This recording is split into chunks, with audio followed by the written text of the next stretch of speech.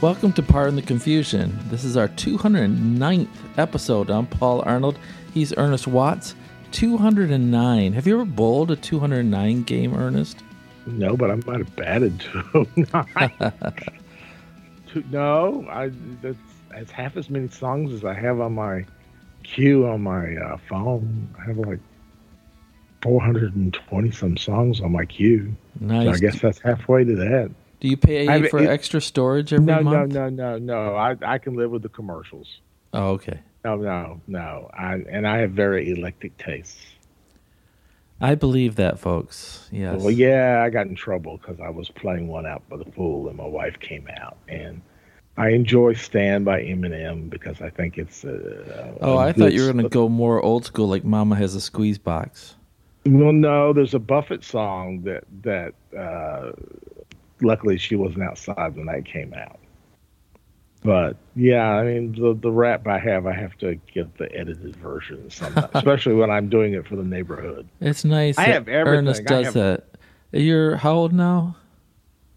2 more days, I'll be 67. 67-year-old white dude by his pool playing rap for the neighborhood. Nice. I have rap. I have gospel. I have country. I have, of course, rock and roll. I have soul. I have operatic music. I have eclectic tastes. All right. Like I said, I have varied tastes. Well, one of our favorite tastes of all things is sports, and that's what this podcast is mostly about. But if you've listened to us before, we talk about culture or whatever we want to think about. It's like two guys just getting together after a long Sunday and just catching up on sports. And sports is really cranked up with college football and NFL. Let's start with college football. And, there's 2 African-American coaches that have gotten all the attention this weekend, Ernest. One for all good reasons and one for all the bad reasons. Let's start with the good reasons. Deion Sanders is now 2-0. If I told you at the beginning of the year that he would beat TCU and Nebraska convincingly, the TCU was a little close, but 2 great wins, would you have believed it? Would you have said, yes, that's going to happen? After I've lived through 4 years of Matt Rule, I definitely believe he could beat Nebraska. That was not a big surprise. And TCU had a big turnover. I mean, give him his due. Colorado won 1 game last year, so he's already doubled the output. But, I saw his work at Jackson State, and obviously I watched a few games, and I think he's great at getting he has great coaching staffs. Like his offensive coordinator was the head coach at Kent State last year, and they had one of the top 10 offenses. And his defensive coordinator, I'm going to think he came from Stanford. So he's good at delegating. He has that CEO. Maybe it rubbed off from all those commercials with Saban. But he brings in good coaches, lets them do their job. I think they say the only players that he integrates himself with are the defensive backs. And what defensive back would want to hear from him? But he pretty much lets his coaching staff does their job. And he kind of delegates. So I'm not shocked. I have a feeling that he has a long game in play. I don't think he'll be at Colorado in 4 years. I think he's using this to move up, and there's nothing wrong with that. I don't think Colorado has a problem with that because that's a program that wasn't relevant since, oh my gracious, Bill McCartney in the 90s. Well, you texted me a very hot take. You said that you could see Deion Sanders doing really well in Colorado with the hope that someday he'd be the Dallas Cowboys head coach. Oh, yeah. Jerry would love him.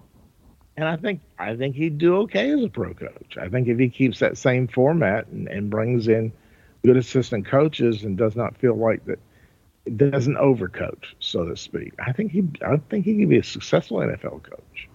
Look at me, former players now are doing very well at Tennessee and other places. So, I think he could do quite well. I have no doubts. Well, in his news conferences, he's really talking about, like disrespect and people don't believe in me, all this, like you hate me talk, we're going to prove you guys wrong. None of you have been on my bandwagon. And I keep on seeing the same theme everywhere I look. On the NFL interviews after all the hate talk. Coco Gauff, the young lady who won the U.S. Open, says, "Thanks for all that hated on me. I used it for fuel and fire." I mean, Ernest, how long are we going to deal with this? I guess we're always going to have to deal with people creating an enemy to motivate themselves. Oh, they always do. I mean, Abel probably did it against Cain. Didn't work out too well. But yeah, there's always been, you don't respect me, you don't, and then that's a motivational tool that you go back to the players. Look, they didn't do this to us. They don't respect y'all. They don't think you're as good as they are. And a lot of that's self-created. I know Phil Jackson was great at doing that. I know a lot of coaches who use that as fuel. And when you play a season of 12 to 13 games, you're not going to be up for every game. It's just physically not able. So that's what they do. They create it sometimes. I know some coaches will talk to the reporters in the opposing cities and kind of set them up to the extent, poor mouth and everything like that. We'd be lucky to do this. And they set the seeds for it. And it works. It's effective. Yeah. Djokovic, who was playing tennis today, this will be my last tennis reference for today, folks, I promise. He does it every single match. He finds a reason to get mad at the crowd or mad at the other player to stoke his energy and keep on going. So the other African-American coach... we haven't even mentioned the master of doing that. Who was the all-time great at using slights to motivate himself? Michael Jordan. Michael Jordan, yeah. And turned out pretty good for him, didn't he? I mean, that's... Like I said, this is nothing new. When I've coached rec ball, I've done this. Yeah, but when do you turn it off or on? I mean, after you retired, can't use it too much. That guy at the gas station looked at me wrong. At some point you gotta let it go. Well, yeah, that's his speech at the Hall of Fame. That's where he voiced a lot of those things out, and people kind of said that Michael Jordan sounded like a poor winner. So, yeah, you can't overuse it, too. You can't use it for every game. But I think a lot of people those who are complaining say that Dion is aiming towards the white sportscasters, which there are not that many minority sports writers to start with. So that's, it's just a tool he's using. It's not serious in that respect. It's a bit of gamemanship. Yeah, and before I get too down on Dion for that, Michigan's coach Jim Harbaugh has used it recently for him taking a voluntary suspension, and his players are going, "They've taken away our coach. We're going to win for the coach," while they're playing these really easy games. I'm thinking, come on. Well, yeah, the quarterback had a jersey with Harbaugh's name on it. Free Harbaugh. It's become a joke. Free Harbaugh. Yeah. I mean, again, this is just a motivational tool. It doesn't mean anything, and no, it will continue on. That's just... So the end of the year, where will Colorado end up? Colorado will be in a bowl game. They'll have a winning record, but they're not going to win the Pac-12. I mean, Pac-12, ironically, this is probably the best season they've ever had, being their last season. But you got a Heisman Trophy winner in Caleb Williams at USC. You got Bo Nix over at Oregon. All these are Heisman Trophy candidates. You got Penix at Washington. You got Utah, which won the Pac-12 for the last 2 years in the conference championships. Don't underestimate what Chip Kelly can do over at UCLA. I mean, it's just a loaded. And Oregon State with the Clemson transfer, with DJ coming over there, looked good his first 2 games. It's a packed conference, so he's going to lose 4 or 5 games, but they'll be in a bowl game. And he may get coach of the year because he took over a program with 1 win. It's not even the same team. There's 10 kids on the team from last year? Oh, yeah. Well, that's the big thing that's transfers. You look at the teams that were traditional powers that are starting to slide. Clemson.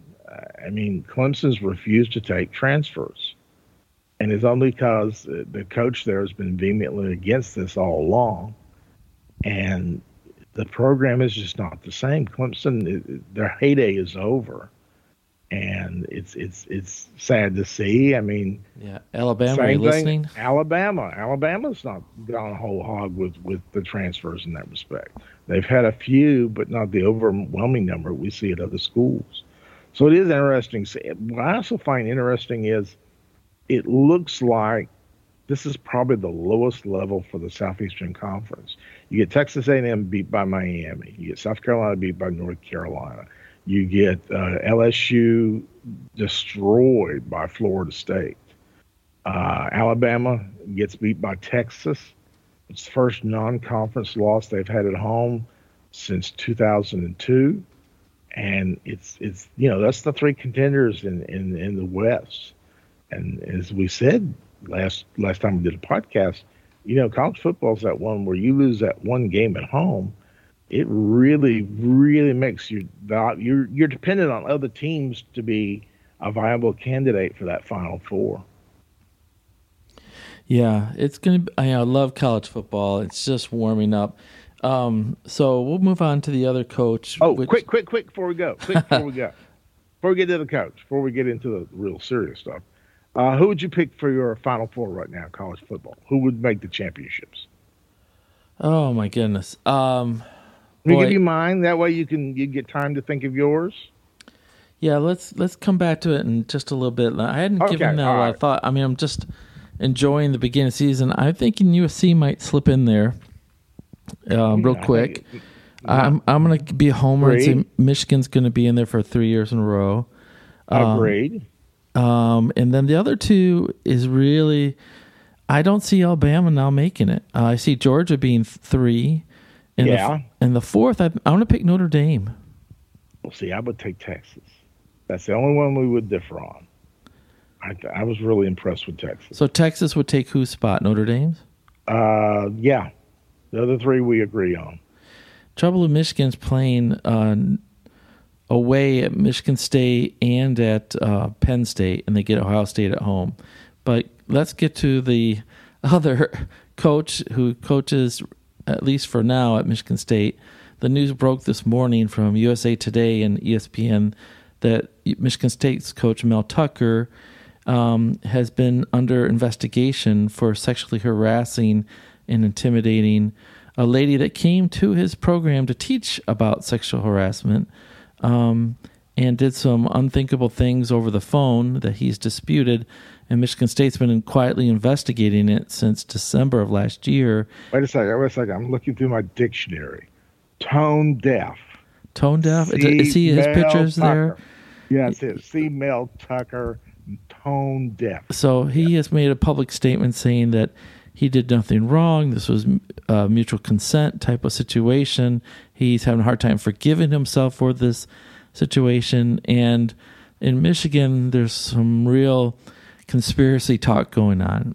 See, he signed a big guaranteed $95 million contract, and so now we see this as a $70 million mistake or stupidity mistake that now they can get rid of him and move on because he only had one good year.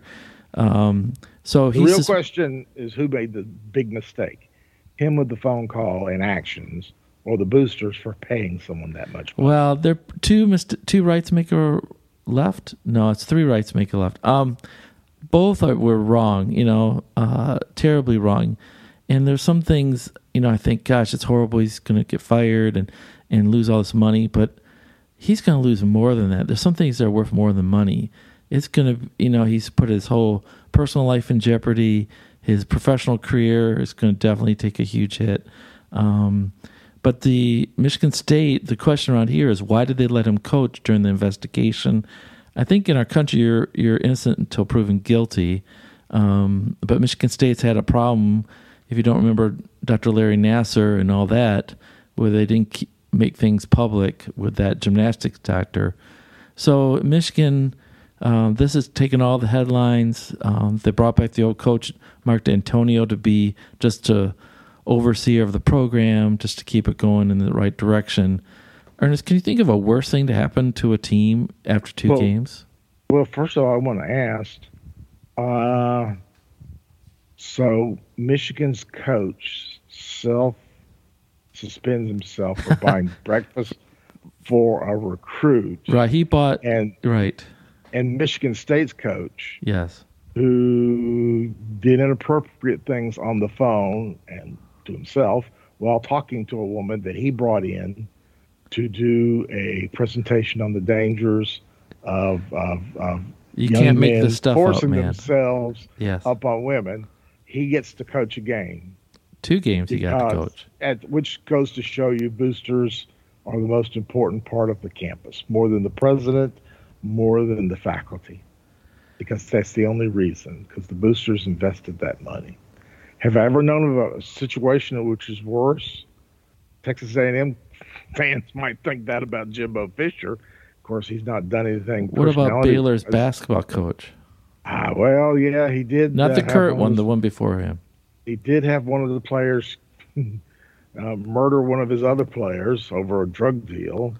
Bobby Petrino, who happens to be the offensive coordinator at Texas A&M, kind of went on a motorcycle ride and had an accident with his girlfriend that was 40 years younger than he was.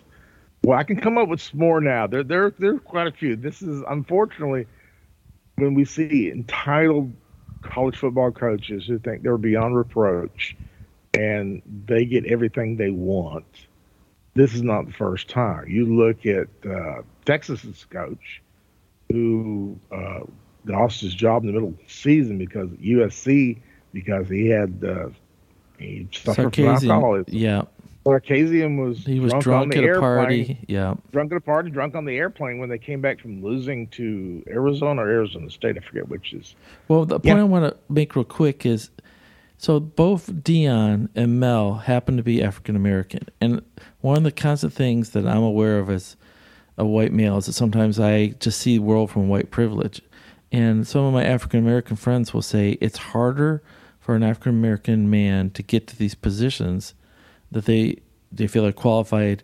Here's 2 guys, Dion, who had to go to Jackson State to get a chance, and then Mel Tucker sort of fell his way into this job.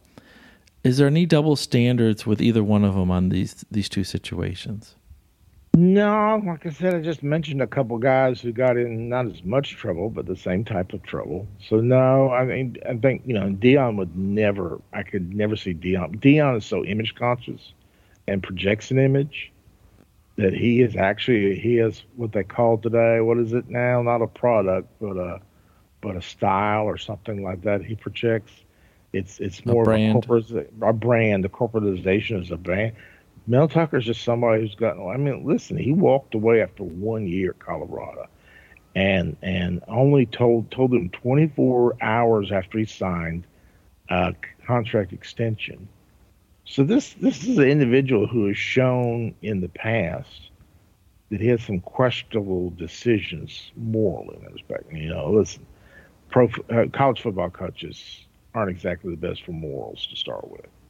I mean, they leave for another check and their money. Promise kids that they'll be there to see them graduate, and probably a minute through the internet they'll watch them. This is not a crowd that has a stellar image. But in the old days, wouldn't you be upset for the recruits who are stuck? But nowadays, you just transfer on and go somewhere else. Yeah, I mean, there's another name you're not thinking about. I mean, there is one thing we are as a country is we are a forgiving group. Look at Rick Pitino, who's now at St. John's. Do I have to think of Rick Pitino? Well, Pitino basically did something at a restaurant that's not on the menu, hired prostitutes for his players, yet he served his penance at Iona, and now he's at what used to be, when the Big East was around, one of the top 3 schools in the Big East. I still think that St. John's has an aura to it to an extent, but this ain't the end of it. I mean, Tucker could serve his penance somewhere. Look at the old coach for Toronto and the Pistons, who got fired from Kentucky Dwayne Casey, for stuffing money in envelopes and sending it to recruits. I mean, individuals don't. If you can get me to win, you'll get a job. Pitino was coaching in FCS last year at Northwestern Missouri State. So, you'll serve your penance, but it gets forgotten. We as this country, we got a lot of faults, and we could probably take up the list of the podcast, but we're a pretty forgiving country. We are. Well, especially if you offer something. Let me give you some hot takes, quick takes on college football. Okay. So this is where I like to pepper Ernest with lots of questions. And somebody the other day said to me, "Do you remember that game Pepper you played in baseball? Like before the game starts, you just roll the baseball around or knock it with the base. You know what I'm talking about? And then the Hit it sign with says, a bat back and forth. That's why all the signs at the ballpark say no pepper. no Pepper." Anyways, you hit it and bounce it back with the bat, chuck up with the bat and hit it. yeah. Yes, but go ahead. All right, here we go. Saban, are we seeing the beginning of his end? It scared me the other day when they said he was 71. That means he's only 5 years older than me. Yeah, this is it. I mean, the game has changed with NILs and with the money in the Southeastern. You bring in Oklahoma and Texas. I can see him out in 2 years. If Saban goes out in 2 years, is Dabo his successor like they used to talk about? I don't think so. I think Dabo's too old. They want someone younger. And Cummins Shine's fallen off Dabo lately. He gets a lot of criticism, unfortunately, because he demands spirituality of his players. They must attend church. And he's been sued by the ACLU a couple times because of that, because that's a state college. And he is enforcing separation of, like I said, I don't think it's the worst thing in the world to incorporate some leadership, some morals, some spirituality towards young men in college away from home the first time. I do understand separation of church and state, but that's kind of taking a little shine off. You brought up spirituality. Notre Dame, are they for real this year? Only if they play the ACC. They've beaten the ACC 24 times in a row. You don't have them in the Final Four, so maybe not. No, I know. I think even though there's semi in the ACC, I just like what I've seen of the schools. It could change in a heartbeat. It only takes one home loss to knock any of them out, and it seems like Utah has a grip on USC. I mean, they think they've beaten them 4 straight times. Yeah. So right now, no. I mean, and listen, Hartman is somebody that I enjoyed watching at Wake Forest. He used to have that mesh play, which he would follow the running back to the line of scrimmage and pull it back and throw it. So Hartman is a borderline NFL quarterback. He reminds me of the kid at the Rams now. He used to be with Georgia. No. The Georgia quarterback who's with the Rams now. Oh, yeah, Bennett. He reminds me of Stetson Bennett III quite a bit. And this is his 7th or 6th year. But like I said, he's a big improvement quarterback. Their defense is pretty good. I don't think they'll beat Ohio State. All right. Who's going to win the Heisman? Do you think Caleb Williams is going to win again or the Florida State quarterback? You not throwing in Deion's son? You already told me that Colorado's going to lose 4 or 5 games. That sort of takes them out. I think Caleb Williams will do it. I watched the game last night. I only had to watch the halftime. They had like 50 points. And he's throwing it from all directions and running. And I think, we never thought we'd see another Archie Griffin situation, a 2-time, even though we've had guys as freshmen that have won. Tebow won it as a freshman. I think Caleb Williams. I mean, I'd like to say May at Carolina, but Carolina's not a program that's going to be a top 10 program, and I think you really got to be a top 10 program. So I take him. I would think I like the quarterback at Florida State, and I like Evers at Texas, but I think it'd be Caleb Williams again. Don't sleep on Bo Nix and Michael Penix at Washington. There's too many good quarterbacks this year. I think it depends who stays healthy and wins the good games. Last question, Mac Brown, how many more years will he coach at North Carolina? Mac enjoys it. You see the difference between him and Saban is just looks like he's got gas or something. I mean, just that's the way you look when you have gas? Never smiles, I guess. Mac's just having a good time. He's smiling all the time. There's no pressure. He's in the Hall of Fame. He's got his national championship. He'd love to win one at Carolina. It's not going to happen. But he enjoys the relationship with the kids. I mean, I don't hear Saban talk about his relationship with the kids and how he wants to see them improve and be good men in the community. I mean, it's just like Mac. I mean, he's just relaxed. He doesn't get upset on the sidelines. And I don't know. Last year, I thought he was going to have a heart attack or a stroke one time. But Well, maybe this year is just like I said. He just seems relaxed, and he says, "What will I do? I don't like golf that much." And his wife is really big on this is what she wanted him to do. So I know they use this in recruiting against him. Any coach over the age of 50, they use that, or has had a bad season. But he's bringing in the recruits, and he seems like he's brought in a lot of guys like Sparky Woods, who followed him at Appalachian State when he left him, which was his first coaching job. He's his administrative assistant. And like I said, a lot of these are his old friends that are coaching with him, and they have Matthew McConaughey come in and speak to the team. They're very close friends. Blows my mind that Mac Brown and Matthew McConaughey are friends. It's Oh, just why not? Why not? I was just gonna say I can't see Mac with a bongo banging it, but he enjoys it. And like I said, that I think they breed him with that question all the time. He just smiles. Like I said, he's at a low pressure situation. As long as they have a winning record and get to a bowl game, he'll be happy. It's not Texas. All right. Well, there you go. That's quick takes from Ernest Watts on the college football. Now we go to NFL and a little bragging going on here since I've gotten on the bandwagon as of last year. The Lions beat the Chiefs with an asterisk, according to Mike Tirico, since they didn't have Kelsey or the defensive linemen. I'm drawing a blank for a second here. Oh, I was going to say all the drops by the wide receivers. Well, that too. And it's interesting. It's like they take one little remark by Mike Tirico and use it as a hate tool or a manipulation story. Anyways, Lions looked really good. They believe in themselves. And our coach swears like a sailor, but he's getting the job done. So was anything surprising in that game to you besides the drops? The ability for them to run the ball. I mean, it's again, Frank Jones was not in that, the best defensive lineman, but they're able to run it down. They just Chris wore Jones. them out. Chris Jones, sorry. They just wore them out. But, there is no sport that we overreact with the first week like the NFL. Oh, no. I want to overreact on this one. I mean, all the teams that I picked didn't do that.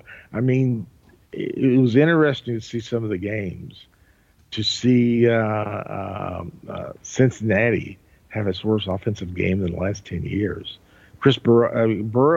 Joe Burrow had his pass for under 100 yards. And the Steelers got stomped. I mean, it's an 18-game season, and if you're 500, you're probably going to be near enough to the playoffs. I don't think we learned that much this week. I don't think there's anything set and dried. I mean, I thought Arizona was going to be the worst team. They come back and they give the Commanders a good game. It was fascinating to see how close that was. I thought the Rams were going to be pretty much useless too, but didn't they win? I didn't catch that score before it came. Rams won 30-13 at Seattle. Wow. The Packers, who I thought Jordan Love came out there and looked like a more than competent quarterback, and they destroyed the Bears in Chicago. Patriots came back from down 16 and had a chance to beat the Eagles. And the Chargers, I picked Super Bowl, they blew a big lead to the Dolphins. And the Wilson's return with Peyton at Denver didn't start off too well because Jimmy G showed that maybe if you keep him upright, he's a pretty decent quarterback. They beat the Broncos at Denver. So again, I don't think you can overread things. You look at the three rookie quarterbacks who all three lost, all of them threw interceptions. I think it's a learning curve. I mean, that's what you're going to see. So no one's out of it in that respect. It ain't like college football because for all practical reasons, a lot of teams lose. Alabama's out of it. Yeah, NFL more than other sports. You had to be hot toward the end. That's what really matters, that you got it all figured out. It's a succession game in that you're going to have injuries, and the teams that are good are the ones who have great backups. Those are the teams. That's how you can tell the difference between a good team and a bad team. Is if they have competent backups, if they have guys they can plug in the offensive line, in the linebackers, in the defensive secondary, that the state of play does not go down, that they don't have to, so to speak, if a running back goes back and they have to really pass the ball, it takes away the running game, or if a cornerback goes down and now they have to double whoever he's covering with a safety, which leaves the middle of the field open. It's kind of like plugging a leak, so to speak. Those teams who have credible backups who can come in and do the job, not as good as the starter, but competently, that's the teams that are successful. All right, well, let's talk about your Panthers and backups. Who's their backup quarterback? The Red Rifle. Oh, my goodness. Talk about retreads. Yeah, well, he's going to play for every team here eventually. He's the Vinny Testaverde of our generation. Nice. Was I reaching back deep for that? I love Vinny, who actually played for the Panthers at one. Well, did he ever make it to Detroit? If he didn't, I'm surprised. No. So just to jump on the Joe Burrow signed the big contract, everybody's called him Joe Cool. And the original Joe Cool is Joe Montana, right? But Snoopy. Snoopy was the original Joe Cool. But Purdy, I tell you what, he has the goods, man. I was curious to see if he could throw it after his injury and recovery, and he makes great decisions. He's a little, not afraid to voice his opinions on the sideline. It's just like he's a real deal. I'm surprised so many teams passed on him, and he fell down to Mr. Irrelevant, right? He was the last one picked. Right. Why do you think they passed on him? I think size. He didn't have anything that outstanding. I mean, he was a 3-year starter at Iowa State, and they were always a contender. I mean, they never won the Big 12, but they were a team that pulled quite a few upsets. And it was a very controlled offense. It wasn't a pass-happy offense that you see now in college ball. So he ran the ball, handed the ball off, didn't have a quality deep receivers. I think it's sometimes guys have to be in that position, a la Tom Brady. I mean, Tom Brady, and I watched him play at Michigan. Everybody thought Drew Henson was going to be the superstar. I mean, the Dallas signed him after he played pro baseball for a couple of years. Patrick Mahomes, I saw at Tech, and he had no wide receivers. It was a gimmick offense, and I got to say, it didn't impress me that much. So it's a combination of coaching, it's the staff around you, it's the ability to tailor to your skills, like Jackson at Baltimore. It's a lot of things that work right. I mean, they give away Trey Lance for a dime a dollar to Dallas. I know Dak loves that, have a younger backup. It's a mystery of things. That's why quarterbacks we never quite understand. The Bart Starrs was a 15-round draft pick. Tom Brady, 6th round, right? Was Brady in the 6th round? Yep. That's just it. I mean, they're just guys who you don't know, but something clicks. And that's just the nature of it. It's not always a first-round draft pick. Right. And just because you're successful in college or not successful in college does not prohibit from working in the pros. Right. Lions got Branch, the safety from Alabama, and a bunch of teams passed on him because they thought he might be a little too slow for the NFL. And, of course, he had a great first game, had a pick, and it really has a nose for understanding the flow of a game, too. I know it's only one game. I get it. We can't overreach on it. You got a great tight end from an Iowa program. Yeah, and a good linebacker. Could not score without a $50 bill in the pocket. I mean, they were the most offensively inept team all last year in college football, but he's a blocking tight end, and he's a blocking tight end catch. And that's just it. You don't know. So many factors affect guys in college, and you can run a 40, and you can bring them to Indiana, and you can pinch them and scratch them and whatever, but you don't know until you put them in game situations. Right. I mean, and again, the preseason's changed so much. Burrow didn't play any in the exhibition season, and he looked like it this week. I mean, you just Yeah. can't step on the field and play. Well, Boza didn't play any preseason. He looked all right today, so.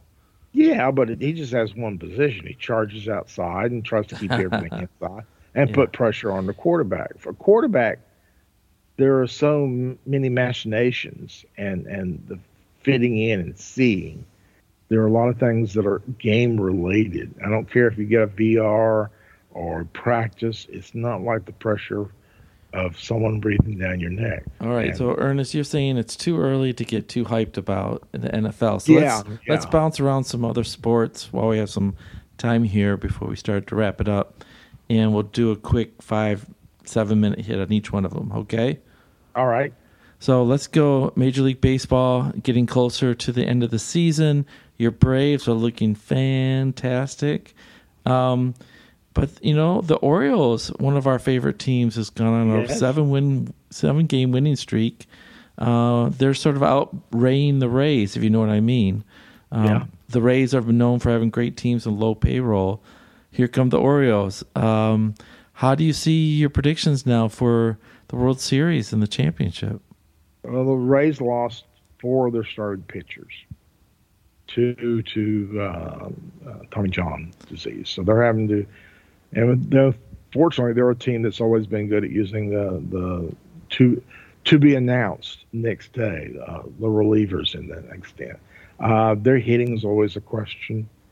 I'm going to tell you how much baseball always destroys itself by marketing horribly. Okay, here's an example. Fox is showing 2 games Thursday night against Amazon Thursday Night Football.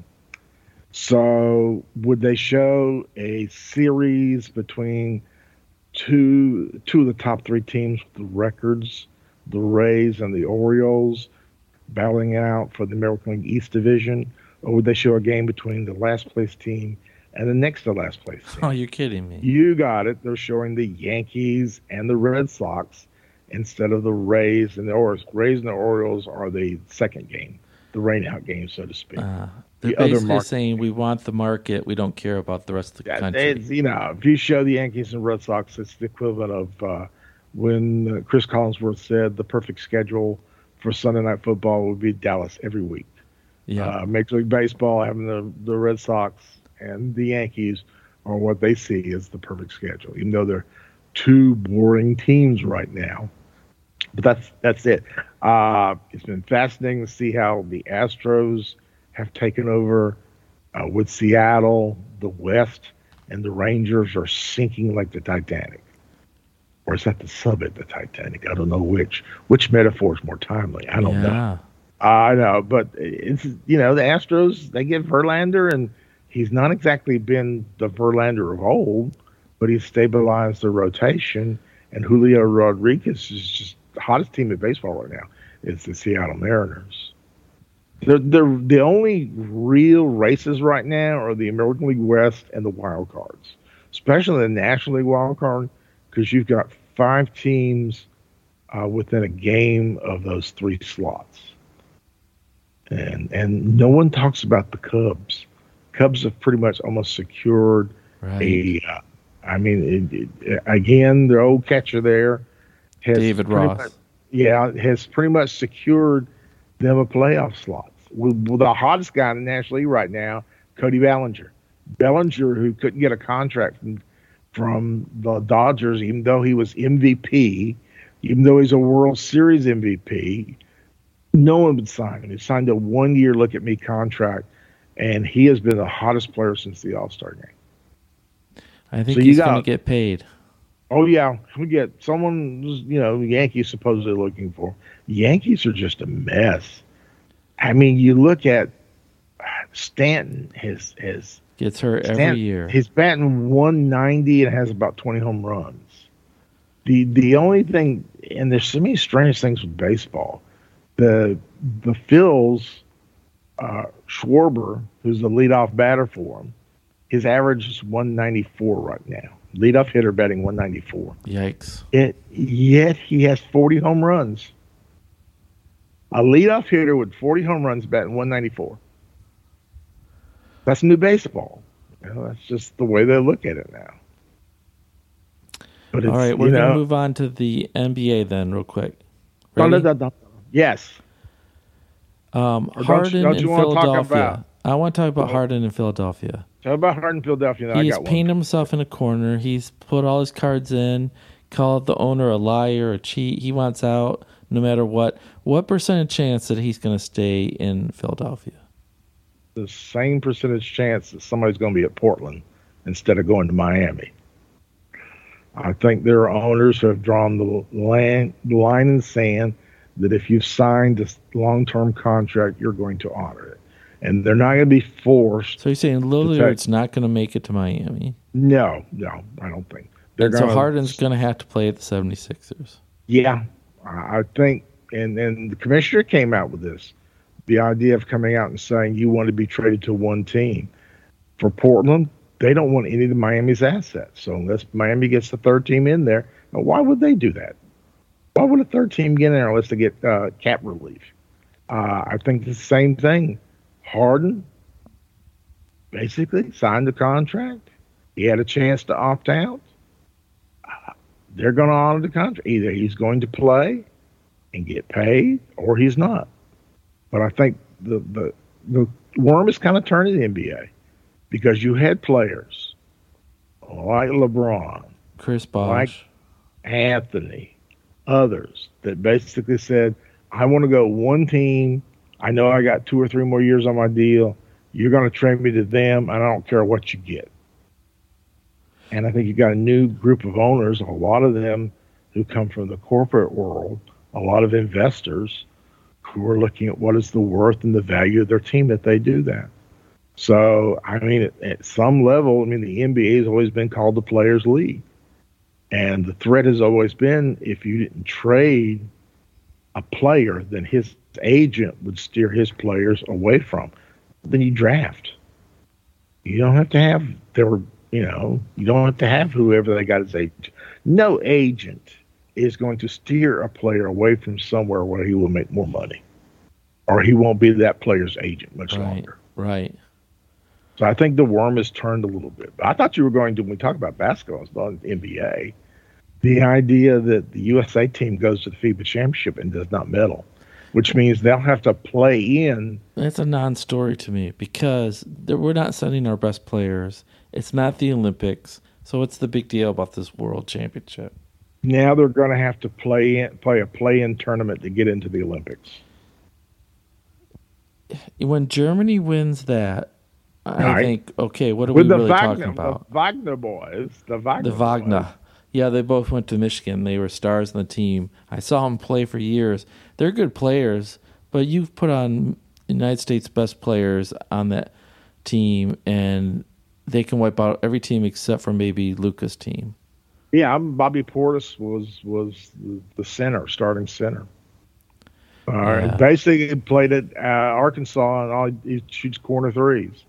I don't think it's surprising losing to Lithuania and losing to Germany as much as losing to Canada. Yeah. That's an eye-opener. Yeah, I did enjoy seeing Brooks' face on some of the highlights on ESPN. He's got that wonderful ability like Rodman to get under your skin. It's like I said, David Stern wanted to make this an international game, and this is what happens. Yeah. And we had a dominance. I mean, Canada doesn't win the gold medal in hockey very much anymore. I think the last time was in Vancouver, and that was after a 20-year period of time. I mean, if it's the case, we've done this in a corporate world in which we strid markets to other countries, and then we get upset when they have more of an investment in the businesses, and we have businesses come here from other countries. But if you're going to trade your goods and services, and sports is a good and services, that this is what's going to happen. Ernest, the time is ticking. I got to wrap you up on the. So let's get to some culture and your final good thoughts. Any movie reviews this week? Oh, I've been Hypnotic with Ben Affleck, which is on Peacock. It came out in the theaters in summer. It kind of got lost. It's I'm not the biggest Affleck fan in the world, but it's very much. It doesn't have the best production standards, but is very much one of those movies that twists and turns. If you like those types, basically, guys, this is going to sound like an old Tom Cruise movie, but his child disappears, and he tries to stop a bank robbery, and the guy walks up and puts suggestions in people's minds, and they pretty much turn against everybody. And when he gets in the bank, he beats the guy at the bank to find out what he's looking for, which is a bank vault, a bank. What is it? One of the little cases where you have stuff, putting valuables and stuff. Security box. It's a security box. Yes, it's his child. A picture of his child. Whoa. Like I said, nice little 90-minute movie. If you get a chance to watch it, hypnotic. Take an opportunity. It's like a little nice one. There are a few I'm looking forward to. I'm looking for the one about the GameStop investors. There's a movie coming out at the end of the month, and I've forgotten the name. I think it's Shortlisted is the name of it. But it was all based. It's a comedy on if you knew a group of amateur people drew up the stock in GameStop and basically outsmarted Wall Street. What it turned on. Very much like The Big Short. Seth Rogen's in it. It's a very good movie. Get an opportunity to see it. There you go. And this is the part in the podcast when I talk about someone's passed away. Yeah, the last couple of minutes, and before we started this today, I knew which person you're going to talk about. Go ahead. Jimmy Buffett. I've been listening to Buffett since Changes in Attitude, Changes in Latitude, which was the mid-'70s. I became a fan in college. Jimmy Buffett was an insider. He worked for one of the many music magazines in the late 60s. And then he got up with George F. Walker, who's a legendary country singer from Texas. And he wanted to get into the business. And he said, well, if you want to do it, go down to Key West and learn to play. And his music, Parrot Heads, which is his followers, it's country rock, but it instills the Caribbean life. It's easygoing music. It's the dream. It's the colorful shirt and the shorts and the Dockers, and he's one of the rare individuals in music. He passed away. He had skin cancer, a form of it, a very malignant form, and he had it for 3 years. He kept it from everybody but his family. Still toured. He was performed in April in Rhode Island and kept it secret. Very similar to the way Norm Macdonald and Chadwick Boseman did. Worked up to the very end, even though they knew they had a terminal disease. He was incredibly smart. He invested, had hotels. Everybody's had a chance to eat at Margaritaville at the restaurant. He became a billionaire. He was, not one of these rock stars that wound up with his 8 tracks being sold for $1 a piece in the Dollar Tree. He invested. He was influential in both rock and roll and in country music. A witty writer. That's just, and everybody talks about how approachable he was. He was good friends with Paul McCartney, and he made friends with people on the street. He had no heirs. He had a reoccurring role on Hawaii Five-0, the new edition. He appeared on what's the Tom Selleck Magnum show PI. on? No, the one where he's an old police commissioner. Oh, Blue Bloods. Blue Bloods. He appeared on Blue Bloods. I mean, he was in Jurassic World. He's been in a lot of movies, and he's just that approachable, laid back lifestyle. And even at the end, like I said, I've enjoyed his music. Can't repeat all the titles here on air, but it's just that relaxed there. The one I love is A Pirate Looks at 40, which when I sing it, I say a pirate looks at 60, which equates that how someone can be, what is the lyric the song says? It's an occupational hazard to have an occupation which hasn't been relevant for 200 years. It's deep stuff. I love it. I think I've bought at some time every album he has. I have 7 songs of his on my queue, my enormous queue of songs. I played a lot of his music. Ironic that I noticed all the college football games this last week. the bands were playing Margaritaville or Come Sunday or many of his classics. 5 o'clock And it was, somewhere. yeah, 5 o'clock somewhere. And it was the bumper music for a lot of sporting events. It was universally. And again, I've seen him in concert. He's just Mr. Laid Back. And it's another sign of getting older. If it's not the idea I'm only 5 years younger than Saban, that really makes me feel old. But Robbie Robertson passed as one of the original members of the band, which was the backup band for Bob Dylan, had success in themselves with Levon Helm and many others. It's just, every day I open up the paper and someone relevant, and I tell it to people around here, and they go, "Who is that?" It's just part of the aging process. It is. Well, that's a good tribute to Jimmy Buffett, and I agree. A lot of people appreciated his storytelling, the way that his music made you feel. It made you feel like you were down in the Keys, kicking off your shoes, not having a problem in the world, looking for your shaker of salt. That's from one of his lines. So, well, Ernest, that's it for today. I'm glad that people joined us. We covered a lot of topics, and we had a lot of fun.